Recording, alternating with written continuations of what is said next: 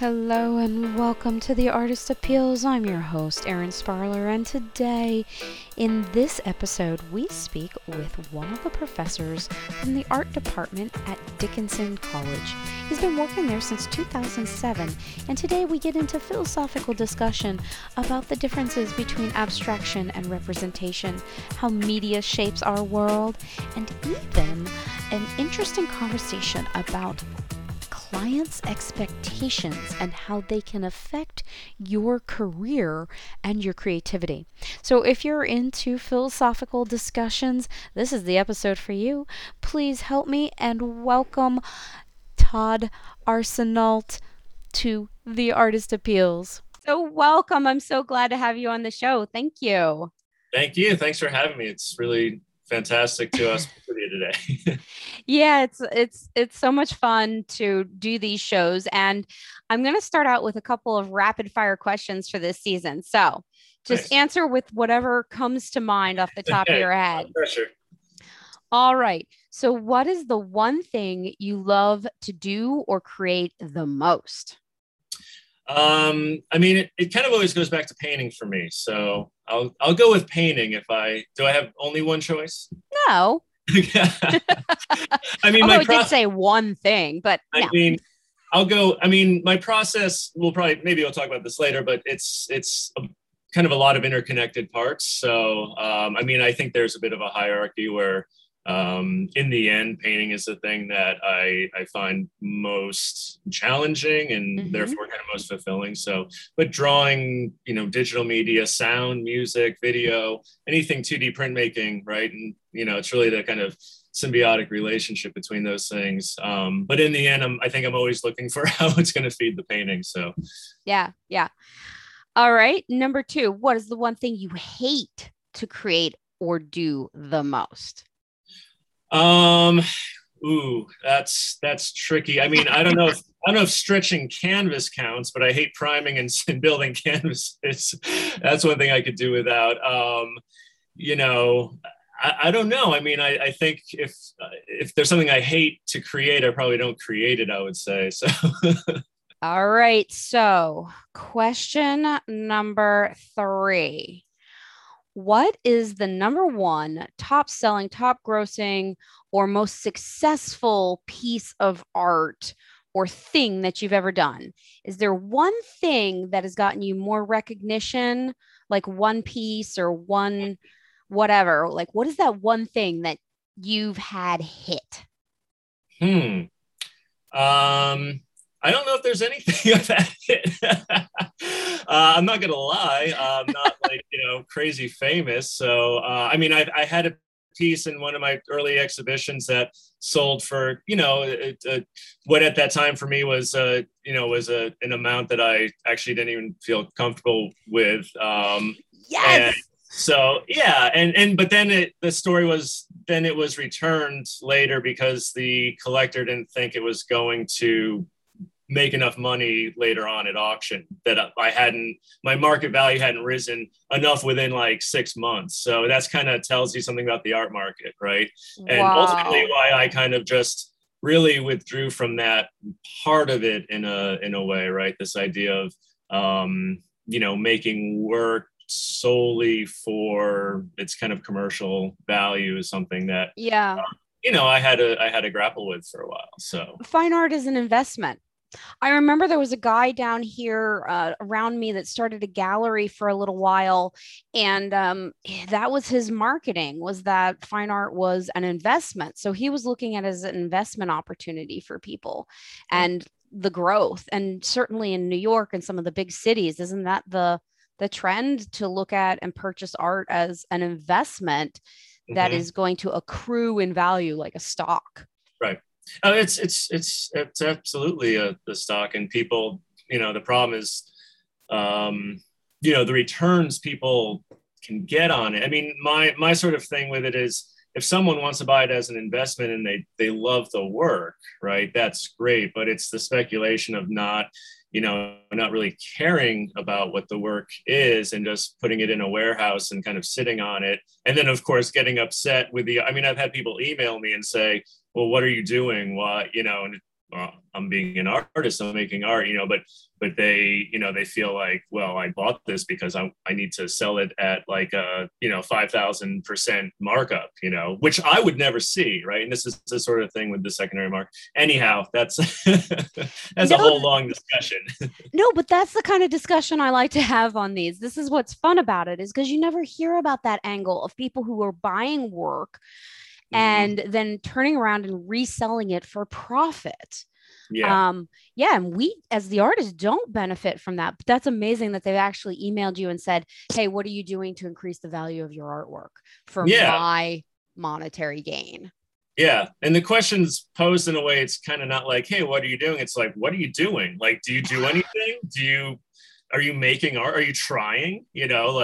Like my whole goal is just to like try to up my sort of status and my market value, which is a really tricky thing when you start to read about how galleries work, how they kind of control their artists' markets. It's an insane business that the blue chip level it's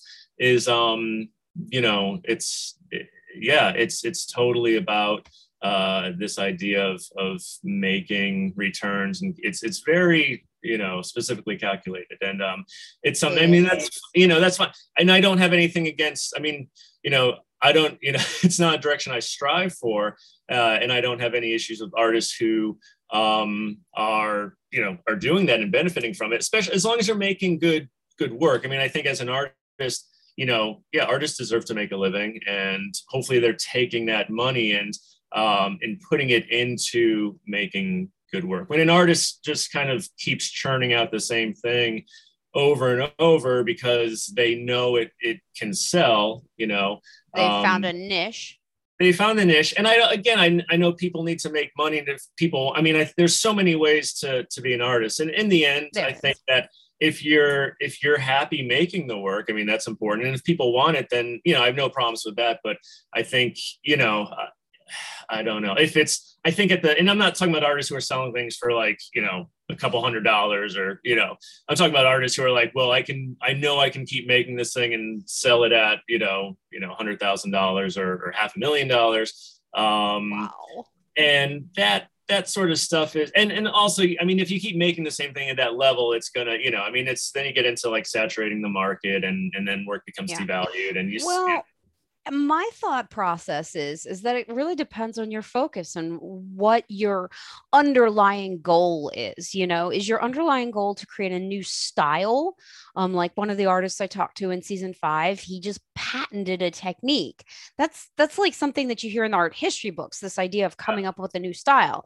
But then I've also talked to artists whose, goal is primarily financial, and to show up the galleries and to say, I can do this on my own, and to be in that high level market doing fashion work and doing, really high level stuff. And then I've also talked to quilt designers who make quilting patterns or glass blowers. And it really depends on, what your passion is. So, okay. So we're in the rapid fire questions. We did, what do you love to make? You said painting, but a whole symphony of things. What do you hate? You said stretching canvas. And what was your number one top selling thing? So, or the most successful thing that hit? So it was a painting, wasn't it? Yeah, it was actually a large scale drawing. So it was a work on paper, but it's a painting on paper, I guess you would say, but works on paper tend to be called drawings. So yeah. Yeah. Okay. So number 4, what is the weirdest or funniest experience you've ever had as an artist? Has anything ever been stolen, dropped, destroyed? And, it could be tragic too. Yeah. There are a number. I mean, I think that story I just told, I guess, unfortunately, I wish I'd come up with new material, but the idea of someone returning, a piece of work that I had, that like for me was a kind of this big affirming thing, in my young artistic career. And then the gallerist says, oh, well, they gave it back to me, and the gallery they weren't going to make me give the money back. So the gallery had to take the hit. And then, okay, so actually, this story does go someplace else, because it's actually become something very fascinating to me. So the gallery had to take this work back.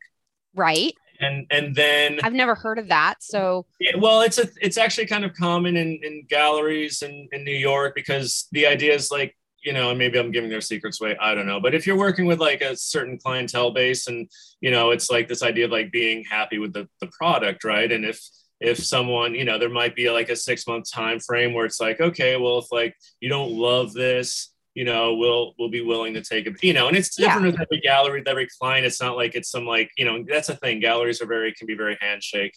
And as far as I know, collectors collect, so they want them coming back and collecting more. Exactly. You're trying to makes complete sense. Yeah, exactly. They're trying to maintain their base. So so they took the work back, and then the gallery, they didn't ask me for the money back, luckily, because I'd already spent it. It was spent before I had it, because I was living in New York. And so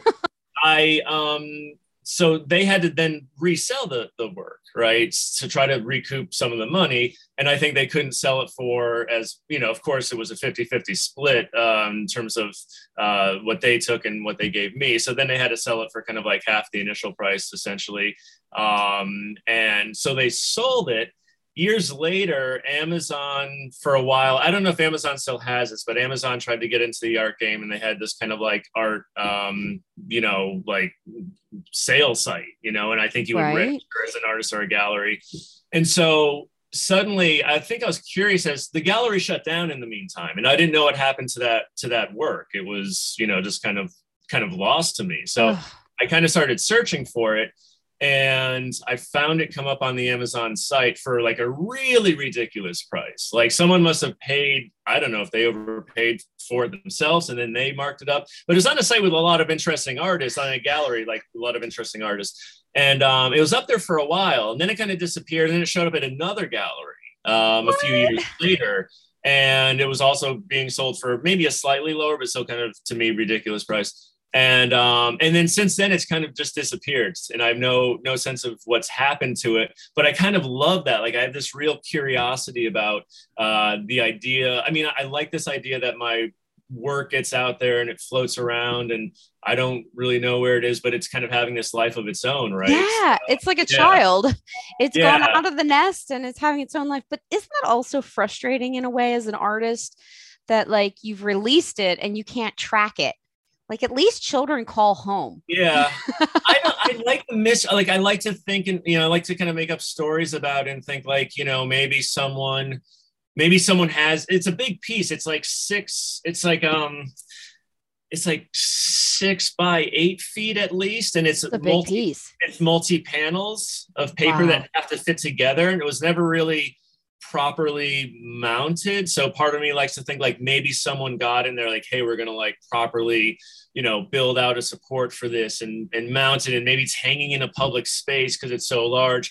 Or part of me is like, it could be sitting like in someone's basement, like rotting away. But they're both really, I'm not very precious about my work. Like it's both of those things are really interesting to me. If I had a piece of work that like I thought was, that I loved, and I felt it was like rotting away or something happened to it, yeah, I kind of feel like it's too bad. But if it's like something, and this is a piece I actually really like. It was a very important, I think, piece in terms of my sort of development. So yeah, but I like to think about, maybe someday it'll turn up. Awesome, very cool. So the last one is, what is the most important piece of advice you would give to yourself if you were just starting out today? Yeah, that's a good question for the seniors I'll have this year. So, I mean, the most important advice is, and I give this to students a lot, and I think it's something that I tried to tell myself, but sometimes it was hard to take the advice, which is it's a long, is when you're 18, 20, 25. 45. It's a long game, right? And it's the kind of marathon, not the sprint. And there's times when you have to sprint and you have to try to capitalize on opportunities. But there are times, in kind of looking back at some things that I went through, there are times when it just feels like it's not happening, it's not working out. And it's like, this is it. Like, I never said I was never going to make art again, but it's kind of like this, more like this, because I always was totally committed. That's something I don't think I'll ever question, but it's this idea that, well, it's never going to go anywhere. It's never really going to amount to anything. But you also have to have a sense of what's that mean? Like, what do you want it to amount to? Right. Yeah. And that's a discussion I've had with friends and relatives. Frequently, they'll ask you that. Right. I mean, if you're an artist, you're an artist. You're 100% committed to it. But isn't that the quintessential theoretical, angst of the artist of, why am I doing this if I'm not hitting? Yeah. Well, to me, it's kind of the opposite. Like, I would be happy in a basement painting like kind of all day. Yes. Maybe people see it, maybe they don't, I mean, I show work because, to me, it's something that pushes the work. And I think you have, in terms of the development, I mean, it's not that to me, like, openings are kind of the scariest thing because I have to go and it's like, I don't really like having that sort of artists make art usually because they're introverted, right? And the art's kind of the thing that's speaking for themselves. I mean, a lot of artists, certainly there are plenty of artists who want attention, right? But for me, it's never been a question that, like, I love to make the work and I'm totally fascinated by the process, by, just the element of surprise. I mean, yeah. That's why I'm always trying, I always have this thing where I want to try something kind of new. I mean, I think my work there's some consistency, but it's also kind of wildly inconsistent. But it's because I don't want to predict what it's going to be. It's not much satisfaction in that for me. So, I think that I lost my train there. But that's all right. It leads right into A for art. Hey, I want to thank you for joining me here on the Artist Appeals podcast, where I, your host, Erin Sparler, interview every creative that I can get my grimy little hands on, and I ask all of them the question, how do you make money as an artist? We want to know. Aspiring minds want to know. That is the big elephant in the room, is it not? How do you make money as an artist? And to that effect, I'm very happy to announce that I have a new book. So check it out. You can go to How to Make Money as an Artist or How to Make Money with Your Art.com, and you can check out the new book, The Artist Appeals. I've combed through all the transcripts from season 1 and 2 and pulled out the best quotes, the best stories. I've even included some not twos and compiled them all in a gorgeous book. It's taken years to come together.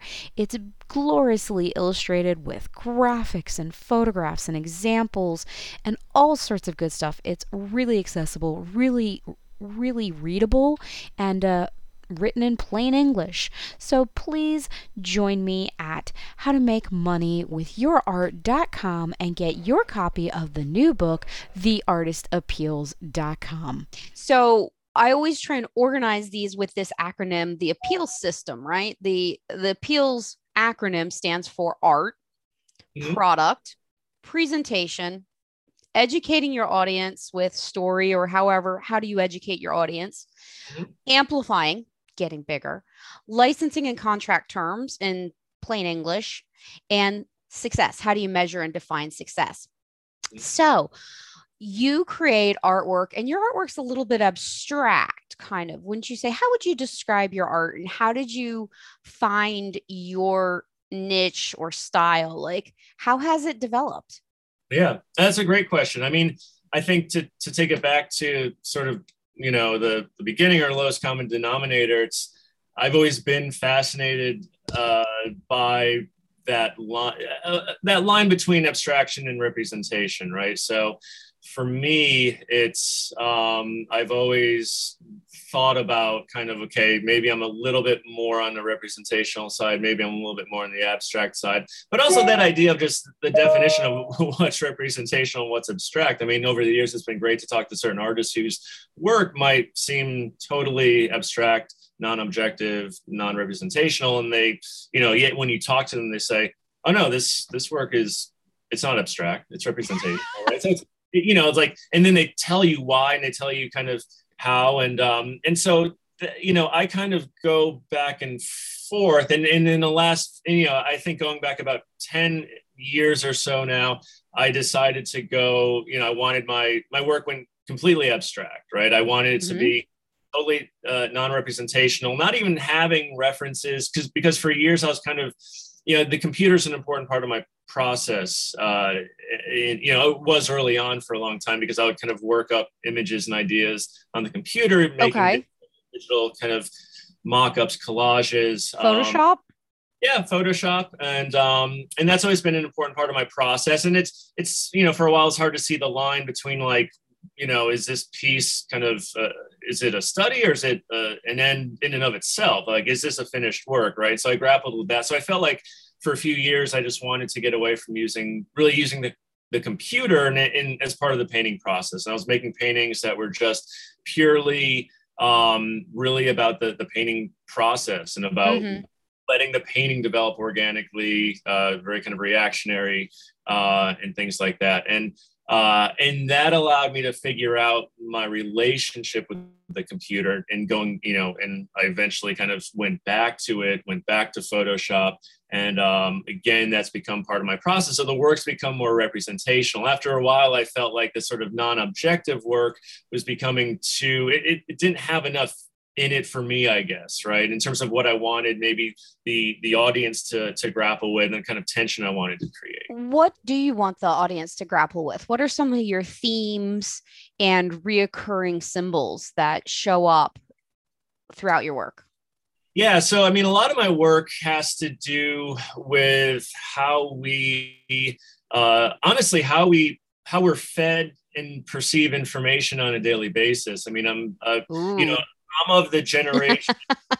And here we are on a podcast feeding you information. Yeah, exactly. And I mean, since I think in college, I started to get into this idea of how, the media, it shapes sort of the narrative, and how what we consume, as sort of visual consumers and consumers of information, you have to really be attuned and kind of aware of where things are coming from, right? Yeah. It goes back to some things that well, especially as a professor, do you find yourself all the time being like, no, that's not a valid source, you can't use Wikipedia? Yeah, it's become a big thing with actually teaching. I mean, the great example of that is something like Instagram, right? And Instagram, I think, is very interesting in many ways, and it's great. It's a marketing platform. It's a fantastic marketing platform, but it is not a primary source. It's not authoritative. And so the thing I run up against is, like, when I have students do artist copies, for example, right? It's this idea of, like, you want to do an artist copy and kind of find that primary source of a certain style or genre, right? So wait, what is an artist copy? Define that for us real quick. So artist copy, just you would copy a painting from another artist. So you might copy Cézanne's Bathers, or something along those lines. So trying to make it as perfect as you can, right? Right. and what do you learn from that? What is the purpose of that? Well, you're learning everything from composition, color, paint application, technique, and process, right? Because it's about deconstructing that work and trying to get a sense of, if this is where the painting arrived, how did it start, right? Kind of breaking apart layers and saying, did the artist start with a colored ground? Did the artist start with a sketch? I mean, it's great there's a great Matisse exhibition at MoMA a few years back where they had x-rayed a lot of the paintings, and you could see the underpaintings where he moved an arm. You could see where he had a plant and took it out, right? So this idea of, like, students sometimes think, like, it's debunking that genius theory in many ways, that the artist has had, like, a grand vision and painted it, right? It's right. No. You put these things down, it becomes this kind of chess match. You have to take something out, you have to change the color, you have to, so that's the artist copy thing. But what's happened with like it used to be like, go to the library, find 3 books on artists that you're interested in. It's a chance to look through artists, become more familiar, and then you're going to do a copy from one of those artists. And in recent years, the last decade really, it's saying you can't use Instagram, you can't use the internet. And lo and behold, most students maybe get a book from the library. But students aren't as familiar with going to the library. It's not something that they, is as easy for them to do anymore, right? And because it's so easy to just, the first thing, even if I say go to the library, the first thing they do is go onto Instagram and start to look at artists, right? And then they go to the library and they find, well, these artists aren't in the library. So then they say, but I want to do this painting, right? And so then they bring in a painting that looks like kind of like a fake Van Gogh or a fake Dickenson, and that's this idea that like, okay, that's great. Like if that is a painting that has maybe evolved to a certain point, but it's kind of just derivative of like another artist. So you should just do the copy from that artist, right? And right. Learn from the source. So anyhow, it's hard to escape. But anyhow, going back to my work in the internet, I kind of came of age with the internet, and this idea, like early on, the internet was just this kind of, wild west of a lot of randomness, I guess you'd say, right? There was some. I remember it well. Right? Some was interesting, some was totally random, some was shocking, somewhat, but it wasn't horribly useful, right? Always. It was kind of a curiosity. And so Free Toby. Sorry, totally random reference. Yeah, so I think that, in the end, like, I started to really become aware of like, where information comes from, but how it shapes us, right? And I think that and even like something like television, right? Like how does like advertising, how does like watching these kind of things over and over shape the way that we perceive and understand and see the world? And this idea that maybe we're not always being, people aren't always being as critical, just kind of taking things at face value. So my work recent work kind of deals with, grapples with some of that stuff. And it's not like I want people to look at it and just say like, I'm not trying to like teach a lesson necessarily. It's more that like, that's the jumping off point. Yeah. Let's talk about it. Let's have a dialogue about it. And that actually is a great question for P, for product. So let's talk about your process. I love to get into the process a little bit with some of our artists, particularly painters. So you're using Photoshop and digital to inform your painting, which in and of itself is kind of a new modern thing, right? Artists used to use sketches and studies out in the field and then come back to the studio and perfect that work. But now you're referencing media and how media gives us information and the internet.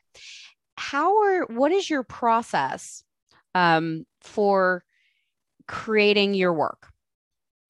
So my process, give us a blow by blow, give us a step by step. Yeah, give you a blow by blow. I mean,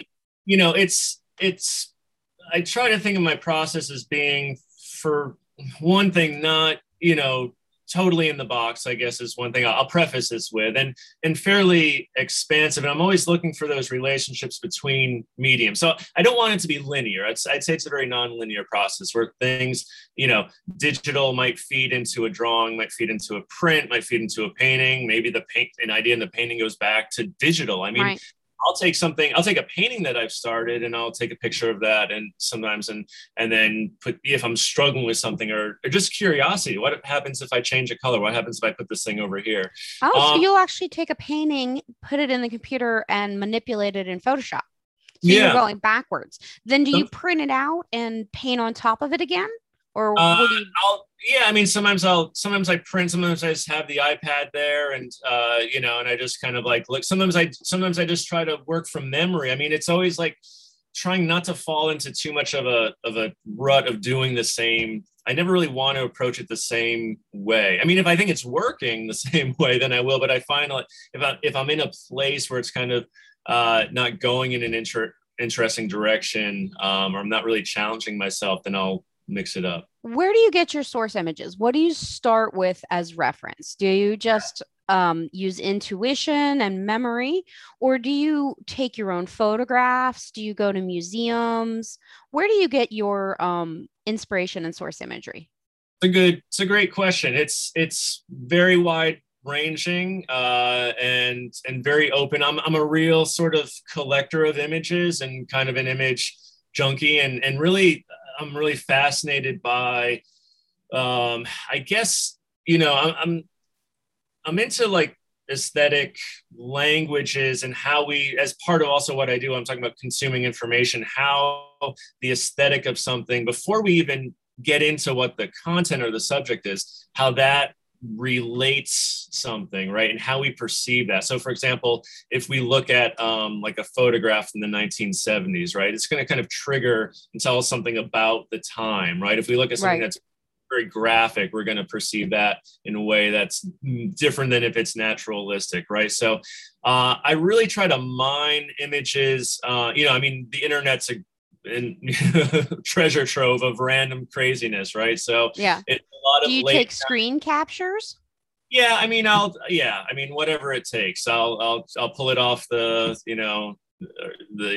site, or I'll do a screen capture, and I just keep folders of things. But then I'm also a collector of old, I've hundreds and hundreds of old random books, magazines, pictures. I get it. I go through phases of taking my own, photos. Sometimes it's like I forget about the camera for a while, and then I see something interesting, and I'm like, wow, like I need, this would be a great painting. And sometimes you stumble across something and it's like, that's like a painting waiting to happen, right? And so it's really all of these things, and I love the idea of like how it all aggregates, right? Because you have things together. Mm-hmm. Yeah, it comes together. Some things happen in the moment. Some things are like, might be a random image from Popular Science in 1952, right? That then is being like inserted into like a landscape that I saw yesterday. So do you put it all up on like a wall, you tape it to a wall, or in a billboard or a cork board, you stick it all up? Or you said you use Photoshop sometimes too. Do you composite it there? Yeah, I usually, recently, what I've really actually loved to do in terms of, working up images is using a version of Photoshop on the iPad, which I'm scared. I think they're discontinuing it. I think it's called Photoshop Cut, or I forget the name. Anyhow, it's this kind of limited version of Photoshop that's meant for just kind of cutting and pasting, but it's really rudimentary. Like it doesn't do, like you can't do a lot of things in it. And I've actually sometimes simple is best, right? Yeah, I really got into the limitations of it. And so I would it'd be a great way to like just sometimes sit around with the iPad and feel like I could be any place, which is cool to kind of change your location if you're really sitting like in the desk and the computer in the same place. Yeah.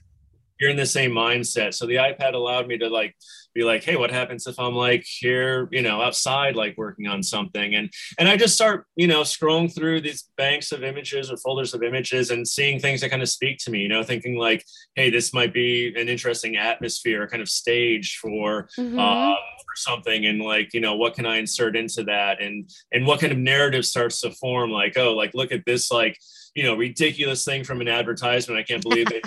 Would like latch on to that, or so like let's kind of like get a little commentary going with something like that, right? And then I start to, and I felt like part of my downfall earlier, like 10 years ago with Photoshop, was I was spending too much time on these digital pieces, and that was fine if I wanted it to be an end, right? But as a painting study, I wanted something that still had some potential and some openness. I still needed problems to solve.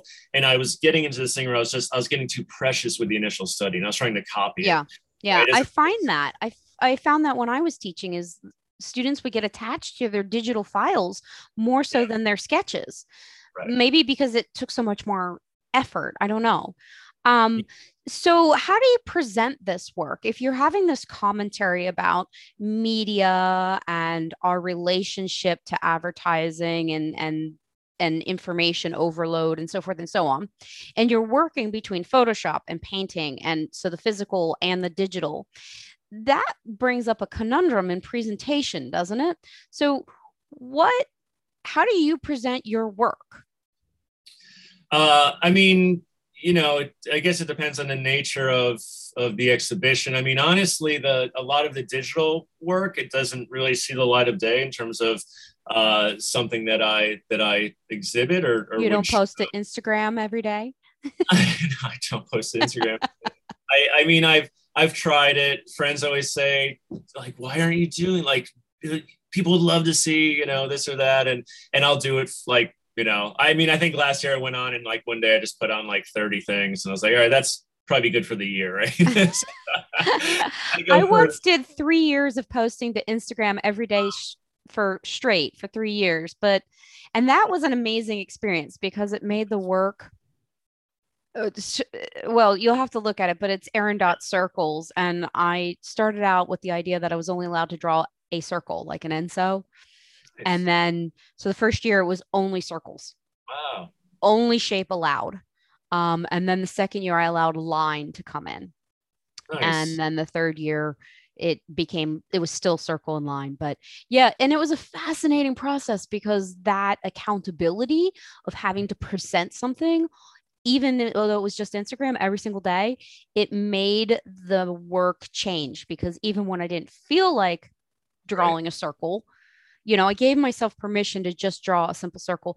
And Neil Gaiman, right? Famous author or whatever. I find it interesting. One of his interviews with Tim Ferriss, he talks about giving yourself permission to just do the simplest things.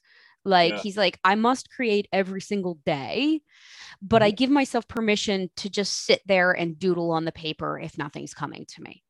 Totally. It's about the act, right? It's about letting yourself get into it and not always, taking that pressure off. I think what you did sounds fantastic, right? Having this sort of limitation. Did you get something, out of that in the end? You feel like that's pushed you to a different place? Oh yeah, definitely. It created a whole different style for me for my bigger works. I started at the end doing these circle paintings, almost like pointillism or impressionism, where you're allowing the mark to be seen, but the mark itself was a circle. So the basis for the artwork became the circles. The underpainting became the circles, and then the top layer became detail work. Which is the way of working. So it was fascinating. And I did end up licensing that work, a number of those pieces, with my art agent, and they're available on some of the big platforms now for the wall and home decor vertical. So anyways, talking about presentations. So you've been in the fine art galleries in New York City and stuff like that. And you're also a professor at a very awesome school. What tips or tricks would you tell people about presenting, particularly maybe for the fine art world? Yeah, tips and tricks for, rules. Okay, I'll give you an example. I had a piece of work that I did that was a social commentary. It was kind of a satirical piece about selfies. Yes. Okay. And I made the whole thing. It was a process piece. So it was kind of cartoon like, and I made it in the phone. And it got into a show in New York about feminist identity. How do we identify as a woman? And as part of the satirical nature of the piece, I had it framed like this kind of Baroque, black frame, very floral, a lot of detail work in the wood with little gold trim and double matte and stuff like that. Well, when I sent it to them, they wrote back and they said, it doesn't go with the show. We won't hang it. Really? Jeez. Because New York and a lot of these galleries are really into that very minimalist classic framing. They want, white matte, simple black metal frame or simple black wood frame, but they hadn't specified that. And the piece itself was satirical. So, why shouldn't the frame be part of the message? The frame is part of the piece, no matter what, right? Right. So how do you frame your pieces? Do you paint around the edges and not frame them? Do you use this more modern aesthetic of simple framing? Like, what do you do for your pieces?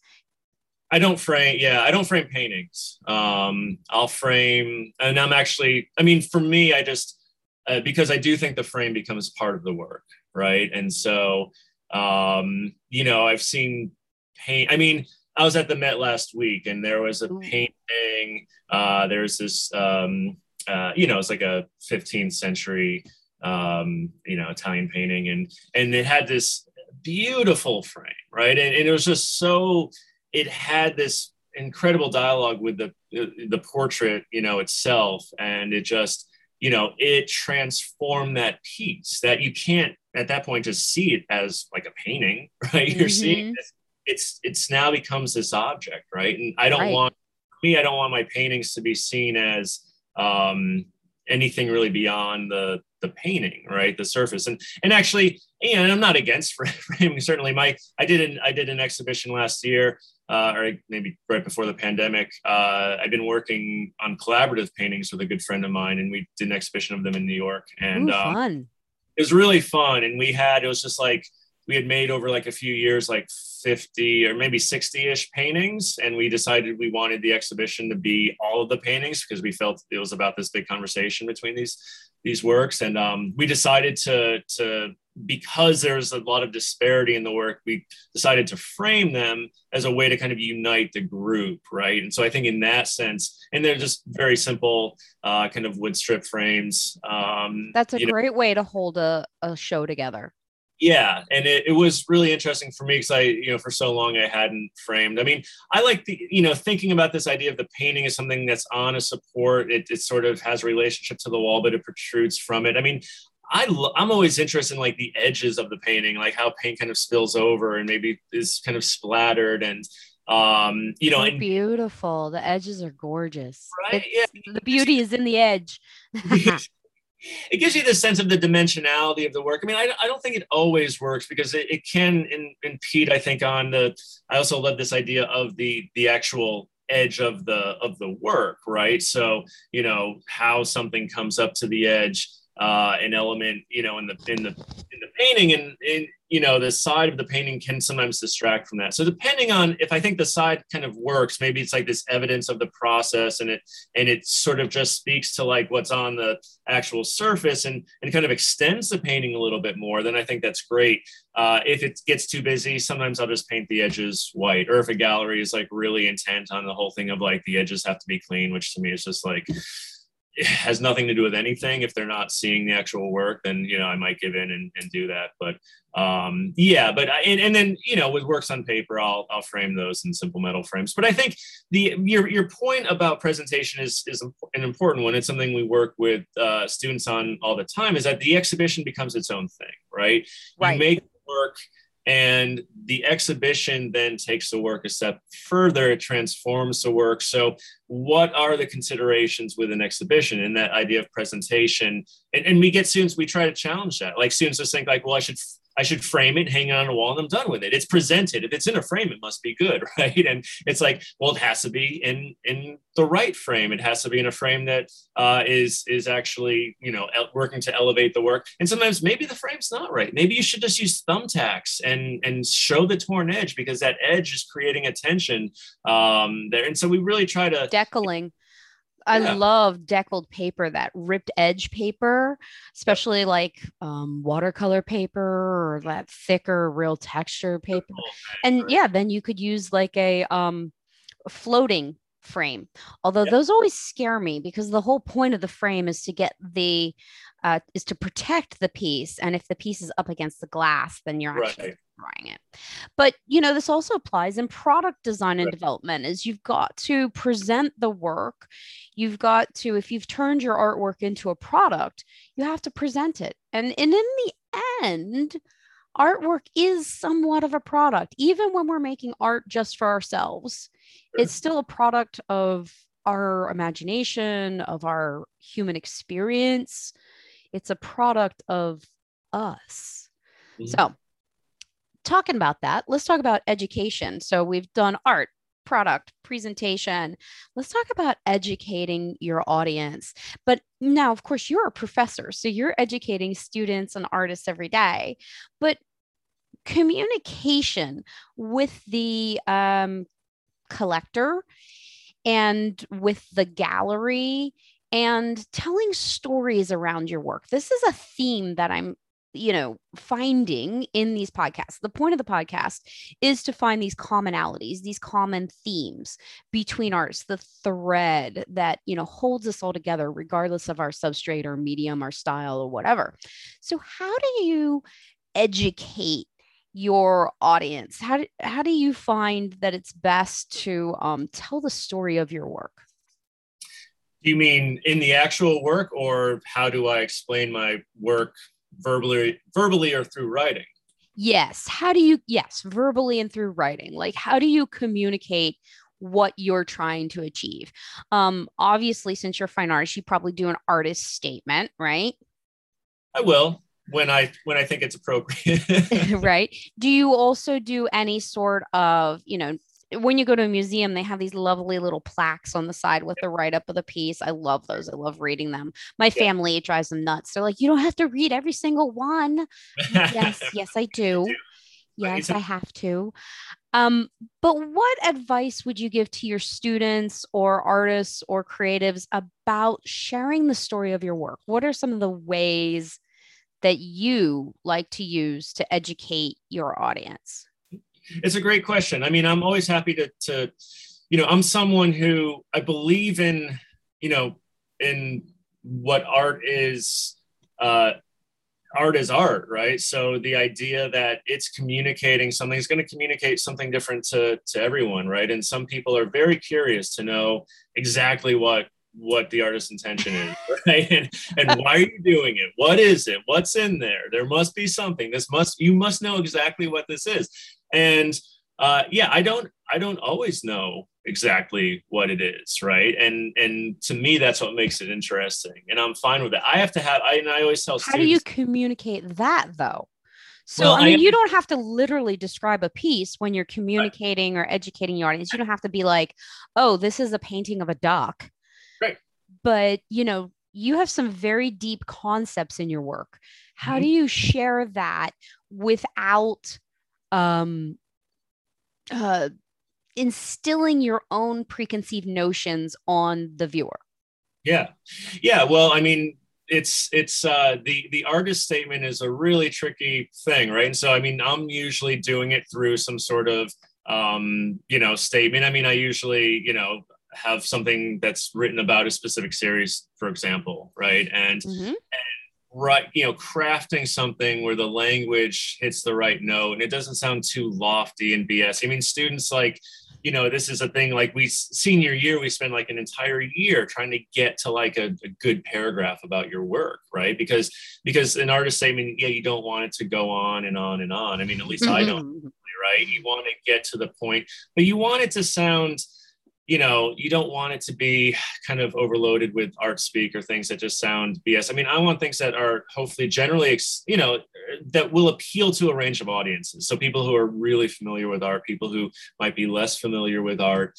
I try to be fairly, hopefully somewhat straightforward and kind of down to earth, I guess, about, kind of honest about what I'm doing with the work, where even though there are, to me, there are things in the work that are coming from very specific places, right. But I always tell students, like, I mean, I think part of it is like, do you want a work of art in the end to be sealed, like hermetically sealed into this way where like nothing can be read into it? I always tell students, like, I don't mind the painting, like almost falling, or work of art falling a little bit short, maybe, or we might just call that openness, right? But this idea that everything has to be perfect in the end, right?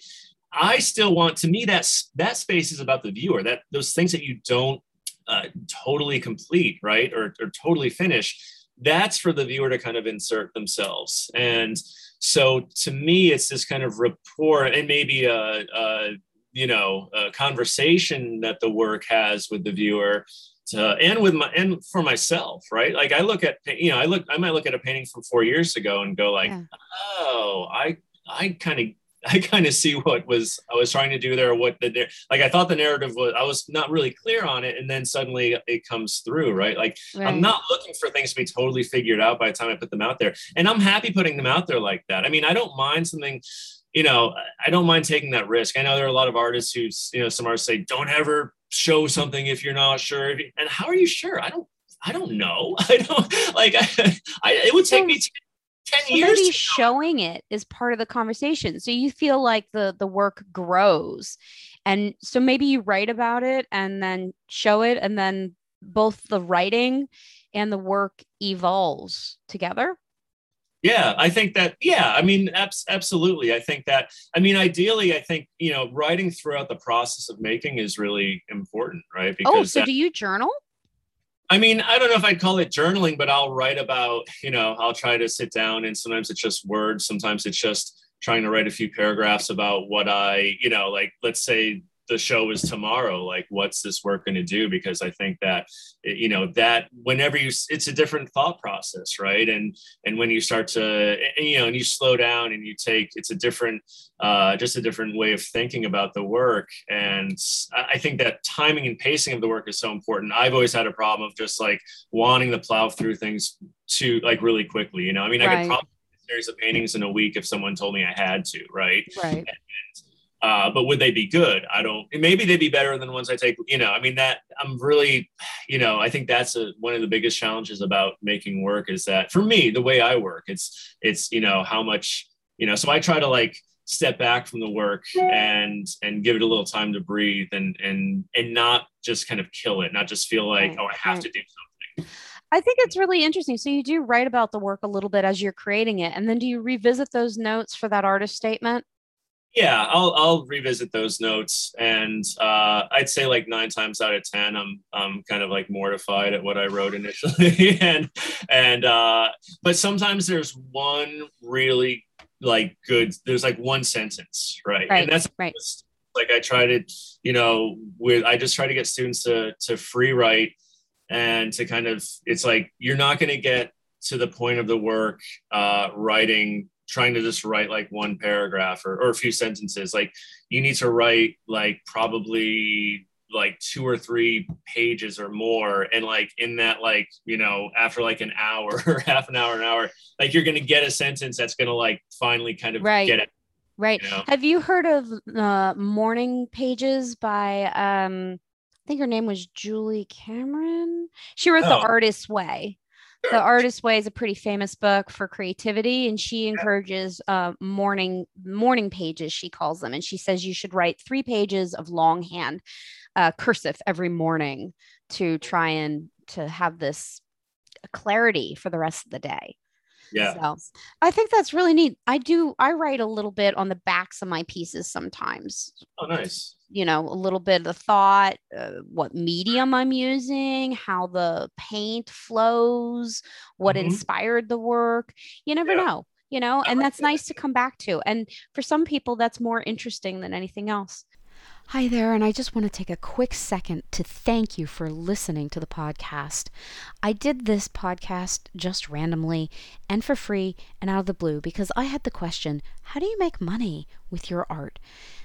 I wanted to know.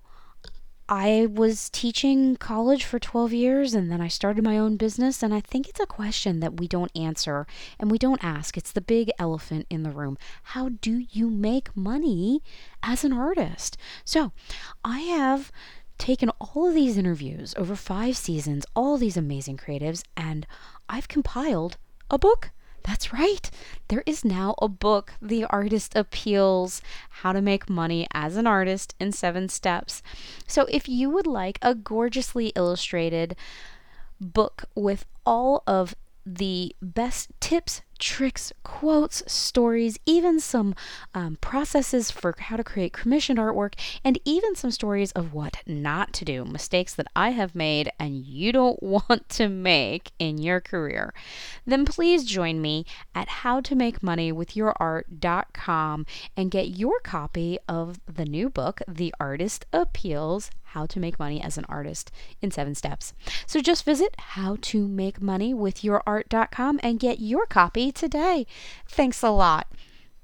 So, all right, art, product, presentation, educating with story or writing, and amplifying, oh, here's the hard one. Well, maybe not the hard one, but how do you get bigger? This is like the money question.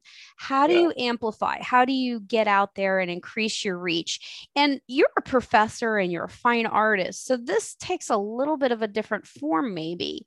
What would be the one thing you say that has really worked for you to get the message about your artwork out there? How do you do it all or get the word out there without getting overwhelmed? Well, I mean, there's an ebb and flow, I think, to that. As a I mean, I consider myself a teaching artist, and that's a focus, Yeah, for me. Yes, that's to a come. thing. Yeah, I mean, so during the school year, I'm 100% in on teaching, and I'm always making, because my teaching is better when I'm active in the studio. And I learned Right. so much. The best thing about teaching is I learned so much from the students. I mean, I think the best thing about teaching is that you're allowed to, on a daily basis, see that like initial kind of thing that you were attracted to in terms of wanting to be an artist, and that kind of just Yeah. that, like, that very kind of fresh energy and curiosity. And that's the thing that I think is the worst thing to lose as you go forward, right? Like, and to be Right. reminded of that every day, to like those things, that just those simple things of like loving a medium, maybe, or being fascinated by, a shape or a form or a relationship between forms, is like, Yeah. it's very grounding. And so I find a lot of inspiration to work during the semester, because, as I'm teaching, it's like so many, usually when I'm teaching, I start saying things to students that are like solving, they're coming from this place of like the problems that I'm grappling with, but I'm not even aware of. And I say, They solve your problems for you I'll when be you're talking, supposed to be solving their problems. They solve yours. I yeah, get it. I get it. I used to teach, and it's amazing that moment when they have that light bulb, isn't it? it's the best thing about teaching, when you see them, like something like all of a sudden clicks, right? And like, I think intro drawing Hmm. is a great example, where you get a lot of students who come in and say, especially at a liberal arts college like Dickenson, students maybe haven't had an art class before, or it's not going to be a focus, but they want to do it, and they say, I'm really scared, I've never taken a class in art, I don't, I don't know how to draw, and I don't think I can draw. And to teach drawing in this way, to kind of tell them it's, it's a language, right? You're going to learn the different components, and we're going to kind of put this together. And like around mid-semester, things start to click, and you just see that they're in disbelief. We'll critique a homework drawing, and they'll say, like, I can't believe that I did this, right? And that's the best thing you can ever hear as an instructor, right? That suddenly, like, someone like did something they are super psyched about and never thought they were capable of. So yeah, so I think that that's a huge thing for me. But what question were we talking about? We're talking true artist conversation, rambling and fun and covering so many topics. So we were talking about amplifying, but it sounds like the students amplify you. The students amplify your work. Yeah. Um, one of the themes I hear over and over again from guests is that just networking, getting out there, showing the work, networking. Like you said, the students keep you fresh and amplify your work. So we were talking about how do you get bigger? What Yeah. do you find is the most successful thing for growing, amplifying your outreach? And like you just said, getting your work to interesting, getting your work to places, getting it to some Well, place where you let's think, get specific here. How did you get into galleries in New York? that's like a great mystery of the art world. Like, Right, right. And that's why I how to ask get it is I'm gallery. sure a lot of people watching are like, how do I get into a gallery in New York? I wish I had really solid advice on that. But I tell students this. It's about, if you have you have to kind of identify goals and say, like, well, where do I want to get? Where do I want to be? And then you start to think, how am I going to get there? And like anything, it's not like you can necessarily go and just knock on their door and say, hey, like, show my work. It's Oh, you it's can't? That's what I do. it's No, I about, think you hit the meat of it there, right there, 2 seconds ago. So let me just repeat it. It's about setting a goal and figuring out how you're going to get there. I think that was fantastic advice, because when you actually write down a goal and then you backtrack from that goal, okay, I want to be in a gallery in New York. Okay, how do I get there? Well, I create a body of work. I research a gallery that I think would like the work. I find out who the curator is. Right. I find their email. I send them an email. I follow up, blah, blah, blah. You can backtrack from that goal. And that's in a lot of cases, you know, I always say the next part of that is and I tell students, is positioning yourself, right? Like, what does that term mean? It's not positioning. Like I just said, it's not there's not always a direct path. So it's like, you know, making art, it's kind of like a general to specific or broad, you know, so, okay. And you mentioned it a second ago, you know, like maybe there's a curator who is at a gallery or a gallerist, right, who's curating an exhibition. And so that's an opportunity for you to get noticed maybe, right? Like getting your work to places where then it's going to be seen, and it's going to lead to, you know, getting your work out there is going to lead to opportunities. And I always tell students this right off the bat. They say, well, someone wants this piece of mine, and you know, they said they only have this much money, and I feel like it's worth a little bit more. And I say, listen, it's up to you in the end what you're going to sell that for. But there's a lot of value in getting your work out into the world, right? Especially when you're young, because if it's getting out there, then someone else is going to see it and they're going to say, who's that? And, you know, it's going to start to kind of propagate, right? So there's, you know, that positioning to me is I think that's a key, right? You know, getting your work to places where you think it's going to then maybe open up other opportunities. Yeah. Do you tell your students much about signatures? Do you ever talk about the artist's signature? In what way? In amplifying. It was interesting. Maria Brophy was on the show. She's the wife and agent of Drew Brophy, who's a surfboard artist. So he does that he is actually kind of one of the founders of that really, surfboard style art, you know, like bright neon colors, kind of caricatures, marijuana leaves, you know, skulls, surfing tubes, you know, very kind of, late 60s, early 70s, like graphical surfer art.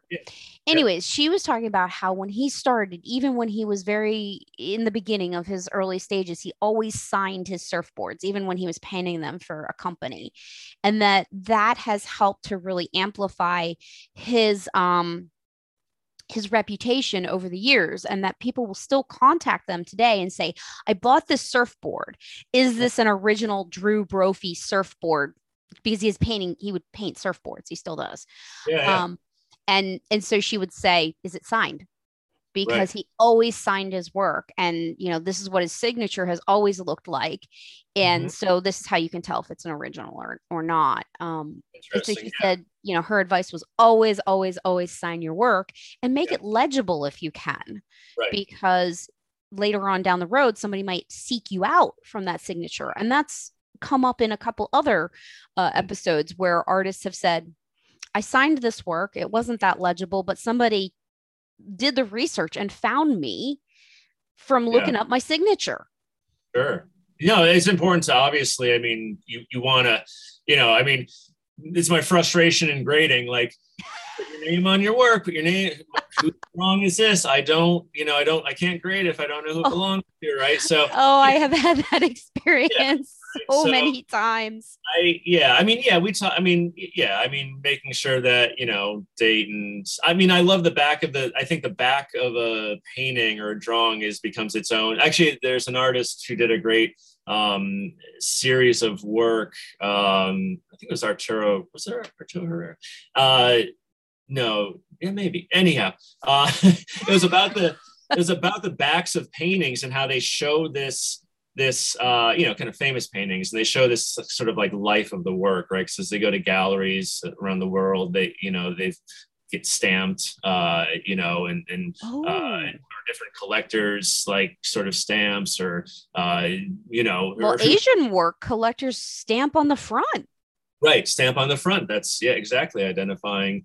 And so I love that idea that the back, you start as the artist and you put something on there. Maybe other things get added to it. So I mean, we talk a little bit about that. We haven't. I mean, when we talk about the idea of like students are always curious about like the merits of signing your work on the front versus the back. And to me, that conversation goes towards framing, where I mean, it's up to you have to kind of consider the signature as part of the piece, right? At that point, Mm-hmm. so is it distracting from the work, or is it is your name really big, or maybe you're going to play it up, maybe that's like a style, like part of your like branding or something, right? Yeah.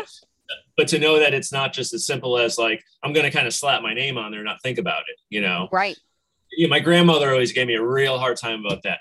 Todd, why don't you sign your paintings on the front? That's what artists do. It's like, well, Nana, it's Oh, you called her Nana? I sign, Oh, that's what we sign call them on my the mom. back, and that's I don't want to be hung up on on my name. Yeah, but everyone's different. Some artists that's and it's just, but it's being conscious of that decision. That's Yes. When I was in college, I had a friend. I didn't sign my work, and she gave me a hard time and said, "Why aren't you signing your work? I want you to sign it. Sign it for me." She collected a piece of mine. Sign it. And and at the time I remember thinking, oh, I'm not good enough yet. right. But you have to sign it because someday you just have to. And I've had another artist talk about how the back is free real estate and he uses it for promotional things. So the back becomes a great place for him to put his write up of the story. Now, this is a photographer, but he always tells a story about his photographs. Jeffrey Stoner, he was on the show. And, his most popular work is these amazing photographs of goats. And he tells the whole story of these funny goats that just make you smile on the back. And that's one of the reasons people collect them, is that story on the back. So yeah, amplifying, I think just telling your story and having your signature can be a great totally. Yeah, I like that idea. Yeah, the back can be an extension of the work, right? I mean, there's Henry Darger, the and the sides. Yeah, both and the sides, yeah. But some artists, would make complete pieces on both sides, right? And then it's like, well, which sides? What's the one we look at, right? Oh, I like that idea. Almost thinking of a painting as a three-dimensional sculpture. I mean, a three-dimensional sculpture, you have to consider all sides and presentation, the base, how you're going to display it. So why don't we consider two-dimensional work like that? Why don't we consider the sides and the back and the? Ooh, I like that idea. Yeah, it's interesting, right? Yeah, totally. All right. I'm gonna patent that idea. Oh, do it. I want to see how that works. All right. So L for licensing and contract terms. This scares artists a lot. The idea of having to ask a client for a contract or licensing your work. Do you have any standard contracts that you use all the time, or any terms that you think are important for people to know, that you want to share with us and define in plain English? I mean, I usually negotiate those. I mean, those things are usually I work out with. I mean, galleries are usually the ones who come to me with those types of terms and consignment things, or we are or we are not responsible if your work falls off the wall and breaks. Yeah, right. I mean, I mean, I don't have a lot of my own personal But you things. read them, right? Oh, I read through them and I make sure. Yeah, I mean, if it's something that is where I think the terms aren't good, then yeah, I mean, I try to either renegotiate, or I mean, I try to work through things whenever possible. I mean, I know the legalities of things, and I mean, we use I think the college, sometimes if we have like a visiting artist or something, like, there might have to be things like understandings that are reached between the parties, so. Right. But you have to be careful. Yeah. I mean, there is that sort of business, that legal side to it. And the contract I always wanted, this is like, it's a Your sort of dream thing. contract? Yeah. I mean, it's the idea that like, hey, like I want you to like not, put this work in a basement, like, and like, or try to like sell it for a bunch of money that I won't get. And, I'm certainly not at that level, so it'd be a stupid contract to make, I guess. But I think that, I think artists should start making that contract in terms of speculation on work. But I usually just do that stuff with, all the galleries have kind of different, things that they tend to go by. But yeah, you have to read them. You have to make sure. And yeah, you said artists are scared by that stuff. And I don't, I think some artists either don't want to kind of deal with that part of it, or they find it to be maybe off-putting or intimidating. And in the end, it's it's not a huge thing. I mean, you read it, you make sure you're okay with it, and if you're you ask questions. If you don't know, ask questions. I find most things to be pretty reasonable. And I think there's always a little bit of, again, like, I'm not overly precious with my work. There's always a little bit of risk with packing something and putting it in, shipping it across the country. And you have to be, art packing is another thing that's, is something that's not, you have to be careful with, right? You have to package things well, you have to package them to survive, UPS or FedEx. What tips do you have on packaging? Where do you get your packaging materials? I tend to build my own, packaging. If it's something, the thing with packaging in the last few years is that, and just really, I sent stuff to, I was showing with a gallery in Europe for a while in Spain, and the first exhibition I had. How'd you get in there? That was through the gallery I was working with in New York for a while, had kind of a relationship with them. And so things kind of worked out. And it was great. It was awesome to be able to show in a country where art, I think, is sort of held to a different sort of cultural standard, like in significance, right? Like, it was interesting to have an exhibition and for people to just be like, well, like really invested in what was happening. And even just at like a very sort of general like level, I guess, of the population, like an awareness that maybe it doesn't always happen here, right? Interesting. Like accessibility. And so in any case, the first exhibition there, they created the works kind of like fully intact, and some of the paintings were really huge, like 6-foot paintings, 8-foot paintings. And they shipped them over on a boat. It took probably a month or so. And the next exhibition I had, they wanted me to roll the paintings up and ship them, and that was pretty scary because it's hard to, and they also didn't want me to, they were going to restretch them on new stretchers in Spain. Right. And it's really tricky to restretch a painting that's already been made on a stretcher that's not its original, right? Will it crack the paint? Well, if the painting's made well, that should be okay, and it's packaged and it's rolled properly. The issue is I paint in oil, and I tend to use oftentimes a decent amount of paint, and oil takes a long time to dry. So I was worried about the paintings being destroyed, and a little bit of paint. I put plastic over everything.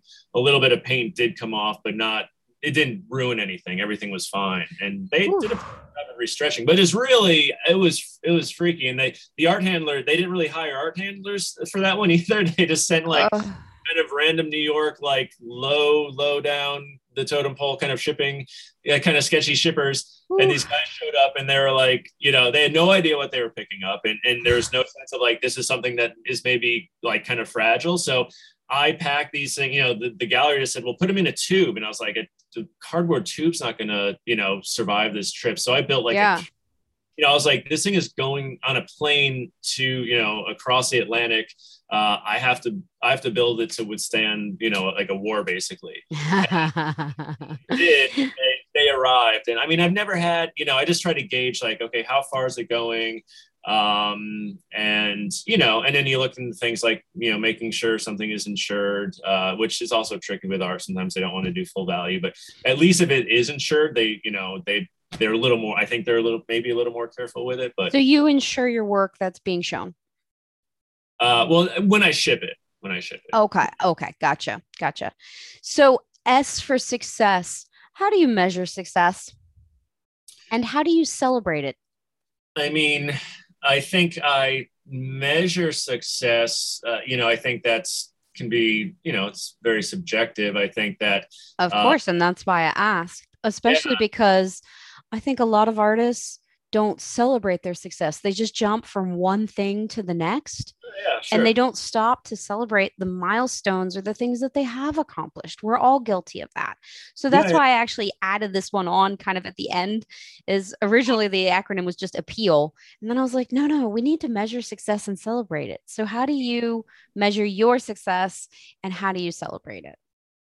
Well, I mean, for me,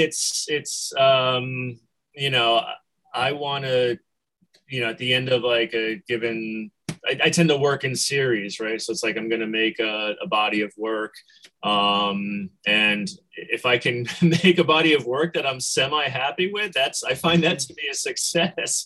But, I want, I think there's What also makes you aspect. happy with your work, Todd? What emotion? How do you when you look at a work, what is it that makes you say, yes, this works for me? Is it emotion? Is it Yeah, I mean, I think there's something. Yeah, that's an interesting question. It can be one of those things that's. I mean, I can talk about like, I really like certain formal relationships. I like how the color turned out. I like that. I mean, for Mhm. me, it's like, I want paintings to look.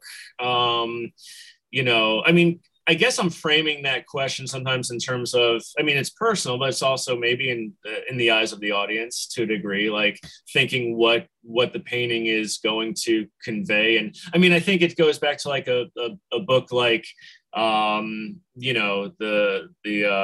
what's it, the Roland Barthes, Camera Lucida, right? This idea of the dictum and the punctum, right? The punctum is sort of like the thing that like reaches out and it kind of pierces the viewer, grabs Okay. the emotion versus just kind of the straight up content or the thing that can be seen as like, Ah, well, that's a person in a, so like I want my work, yeah, if a painting ends the up being, emotional and the visual.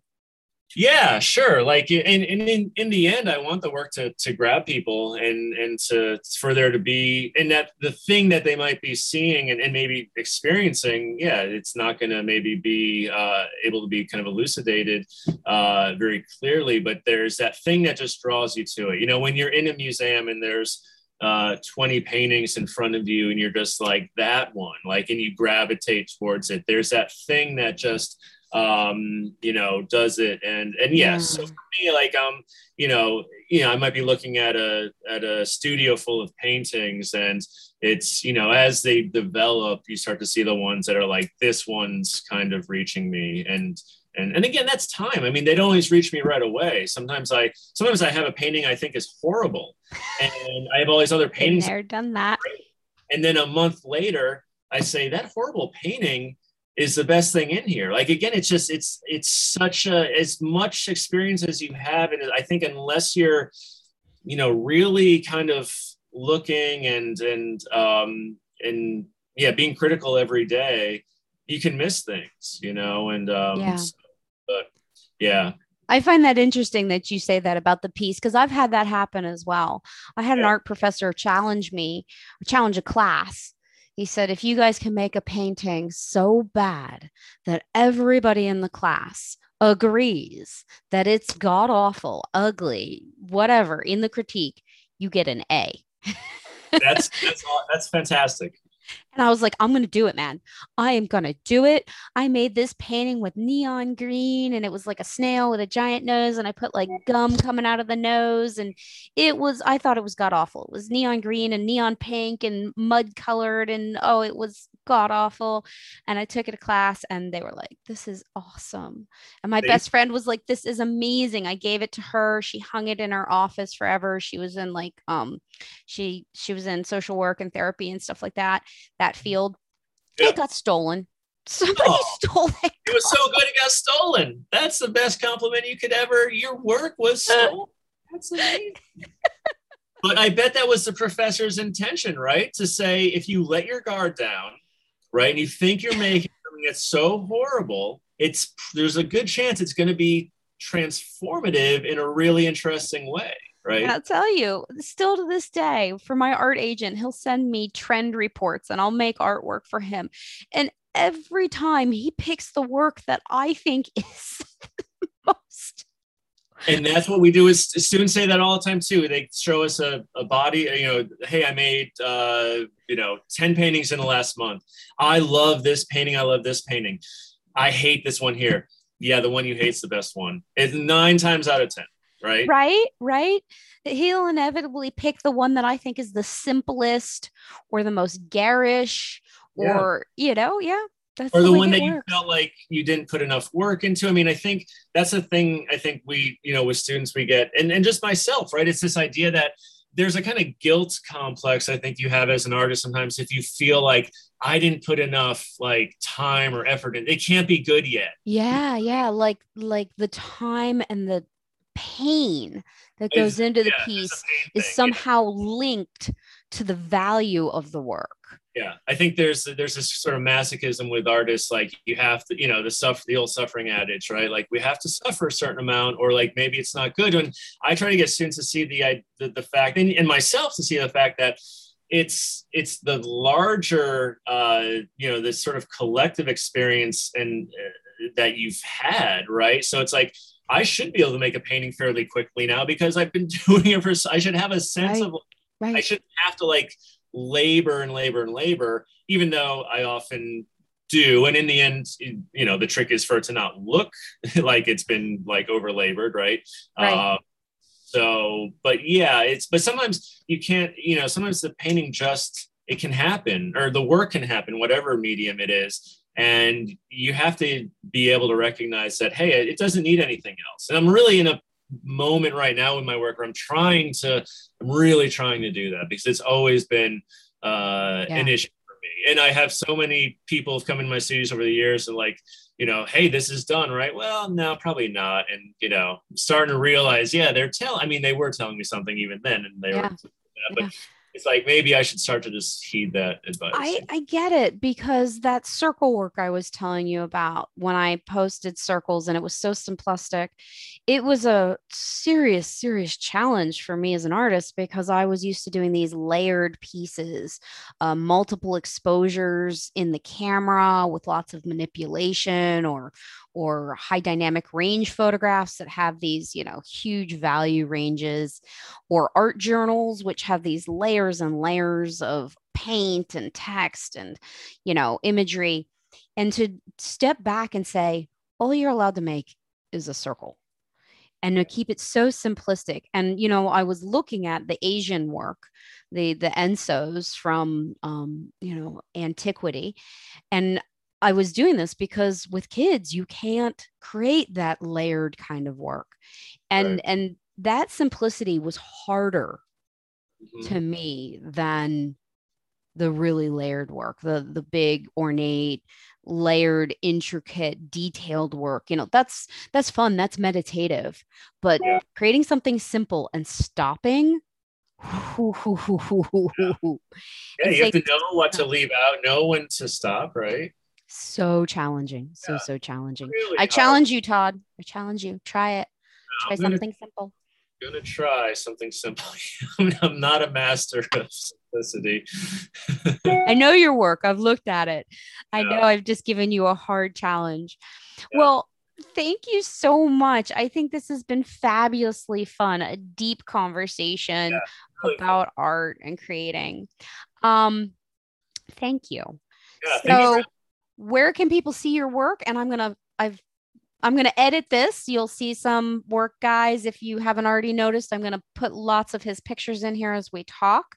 But if somebody wanted to purchase work, do you do commission work, by the way? No, I don't do commission work. Just curious. I ask that of a lot of people.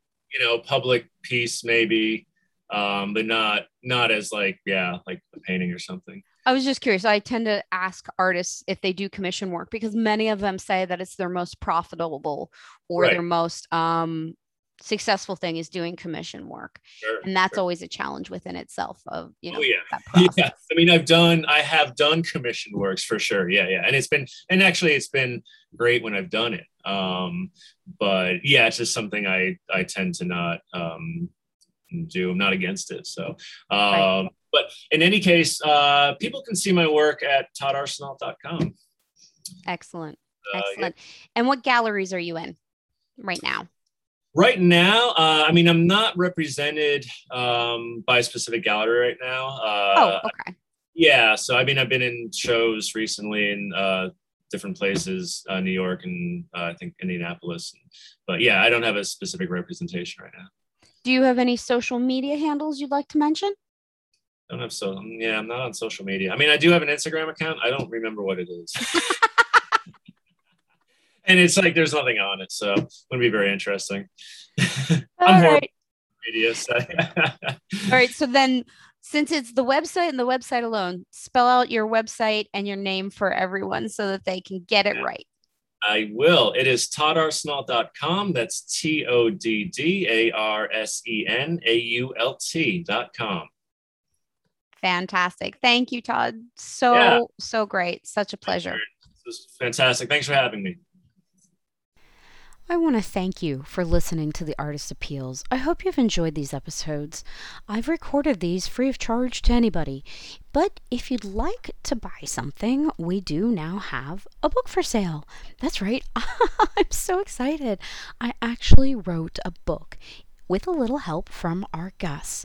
I took the transcripts from the first 2 seasons and I combed them line for line to find the best quotes, the best stories, the most actionable advice on how to make commissioned artwork, and all sorts of things. And I put them all in a book. Combine them with my experiences. I even put in some don't do this, make this mistake type of articles. And we've made it into a gloriously beautiful, colorful, fully illustrated, with lots of pictures and lots of examples book. You can check out the book at howtomakemoneyasAnartist.com. That's right. That's the domain name, howtomakemoneyasAnartist.com. You can get to it from the Artist Appeals as well, but just visit howtomakemoneyasAnartist.com to order your copy of the new book, The Artist Appeals. I'm very proud of it, and I think you're gonna love it. Thanks for joining me on The Artist Appeals, and I'll talk to you soon. Bye.